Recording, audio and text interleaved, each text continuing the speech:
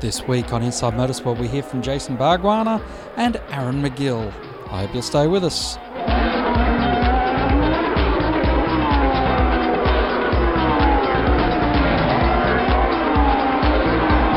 Jason Bargwanna is the driving standards observer for V8 Supercars.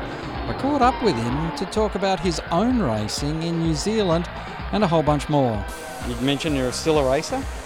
What do you think? New Zealand at the moment, are they getting it right with the convergence of the two touring car series over there? Yeah, look, 100%. I mean, every step we take over in New Zealand at the moment, trying to get it back to one category is a good step. There's a bit of work to do yet, but clearly the country's not big enough to run multiple series, and a lot of the vested interest has now understood that it's all about trying to make the sport better for everybody, including touring car racing. So now with New Zealand touring cars, there's a bit of a parity issue there which we're working through, but we're sitting second in the points right at this point in time, and I think that we can probably give it a real nudge towards the end of the championship. Is that enough racing for you? Does that fulfil the needs of Jason Bargwanna to get in a race car, or do you want to augment it with more stuff? I think if any race car driver, if they could drive anything at any time, put their hand up. So I quite enjoy doing the New Zealand series, the combination of that and this. There's times where I watch these guys out there racing and I get a burning desire and the volcano inside erupts and I should be back out there, but there's times where I realise that it's not what I want to do. So I see other categories race and I think I'd like to have a go at some of that stuff, the GT stuff, even the stadium trucks. Who wouldn't ever want to have a go at that sort of thing, you know? So look, I still like racing, I still want to race, I still want to have a go at good stuff. Is there a couple of jewels in the crown? Like, do you have a Le Mans dream? Do you have a Spa dream that is a realistic thing you could fulfil?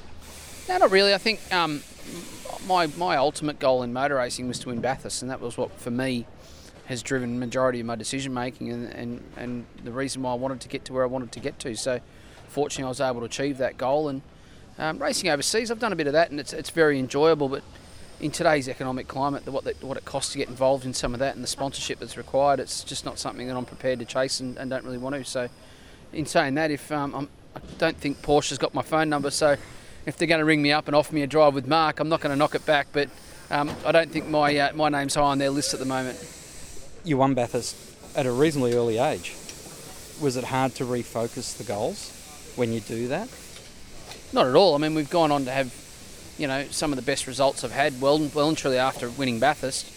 And obviously winning my first national championship in New Zealand, backing it up with the second one, is another goal that we achieved. So your priorities change slightly, and as a race car driver, you go out there and do the best you can every weekend, and you use all the experience and the knowledge and try and get the results. So that's what's worked for me over the last few seasons, that's for sure.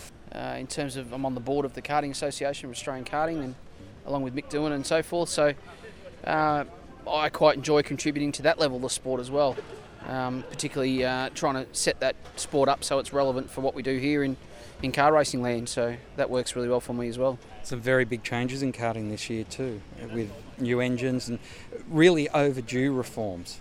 Yeah, 100%. I mean, that's where the benefit of having people like Mick and myself, and there's a few others in there that have walked in, been given the opportunity and said, you know what, the talk is overdue.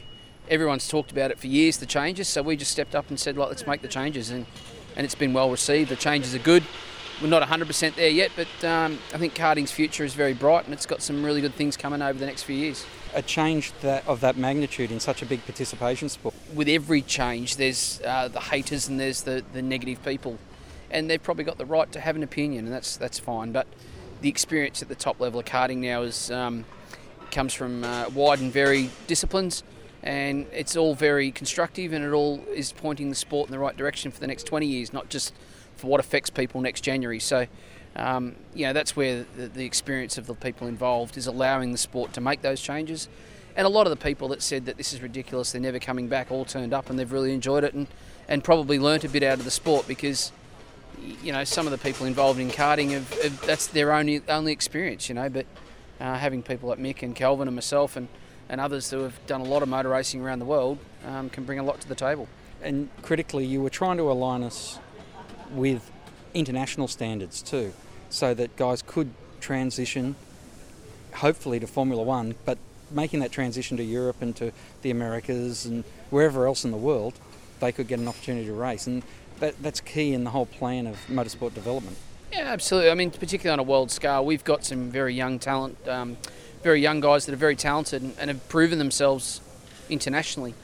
So to set up a pathway that gives drivers the opportunity to both go international or develop locally is a critical part of the structure, because it's got to be right, and it's got to give them the opportunity to race overseas if they're able to do it and compete, and give them the experience to do that. Yet we've got to also focus very hard on our local and domestic competition, because that's critical as well. And a key to it all is if you can teach them the right rules and how to drive properly when they're in karting, when you get to watch them in V8 Supercars, it's going to be a much easier job for you.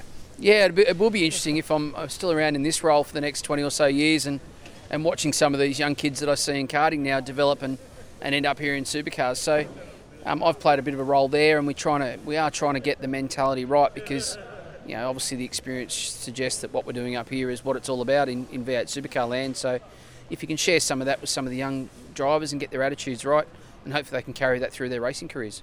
Bargs, always a pleasure to catch up with you. We've covered a fair bit of ground in motorsport today, but have a great Christmas. Thank you very much. Cheers. Each week, find out what the men behind the V8 News know and what the drivers and teams are going to do next. It's interviews and opinions on Inside Supercars. Still got a fair amount of work to do, but we've had a lot of upgrades and done a lot of design work on the car over the last 4 or 5 months, and obviously bringing on Adrian Burgess and Matty Nielsen back into the team has been a huge step forward for us. Tune in for more at sportradio.com.au or lock in the podcast on your iTunes or mobile device. Search Inside Supercars. Aaron McGill is a new champion's crowned. The most capped racer in the Dunlop Series is bowing out. Has the realisation hit you that you're moving on to the Touring Car Masters, and that must mean you're old? Yeah, I think you've got to be over a certain age. You're sponsored by API or have a pension card to sort of jump into that. But no, it hit me on the grid. I was okay.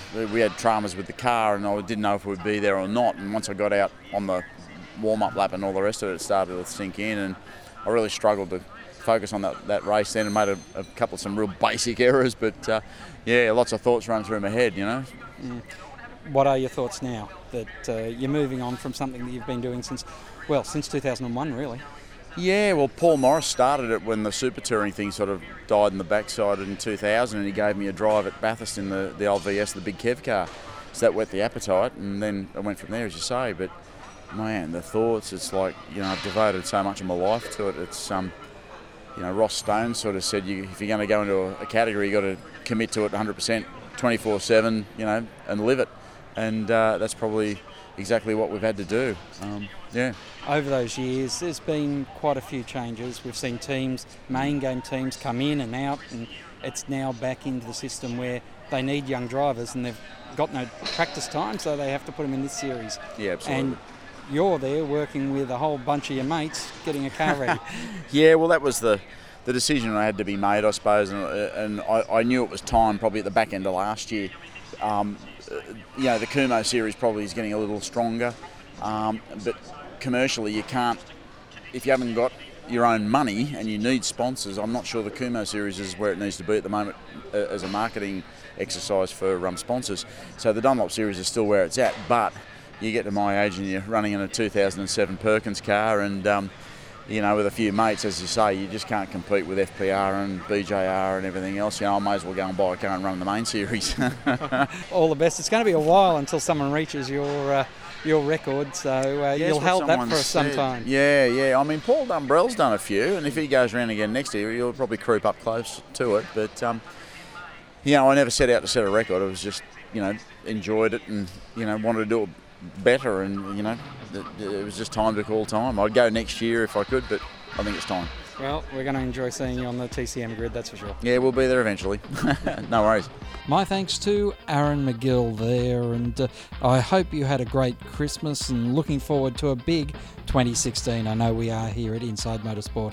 Until next time round, keep smiling and bye for now. Inside Motorsport is produced by Thunder Media for the Community Radio Network.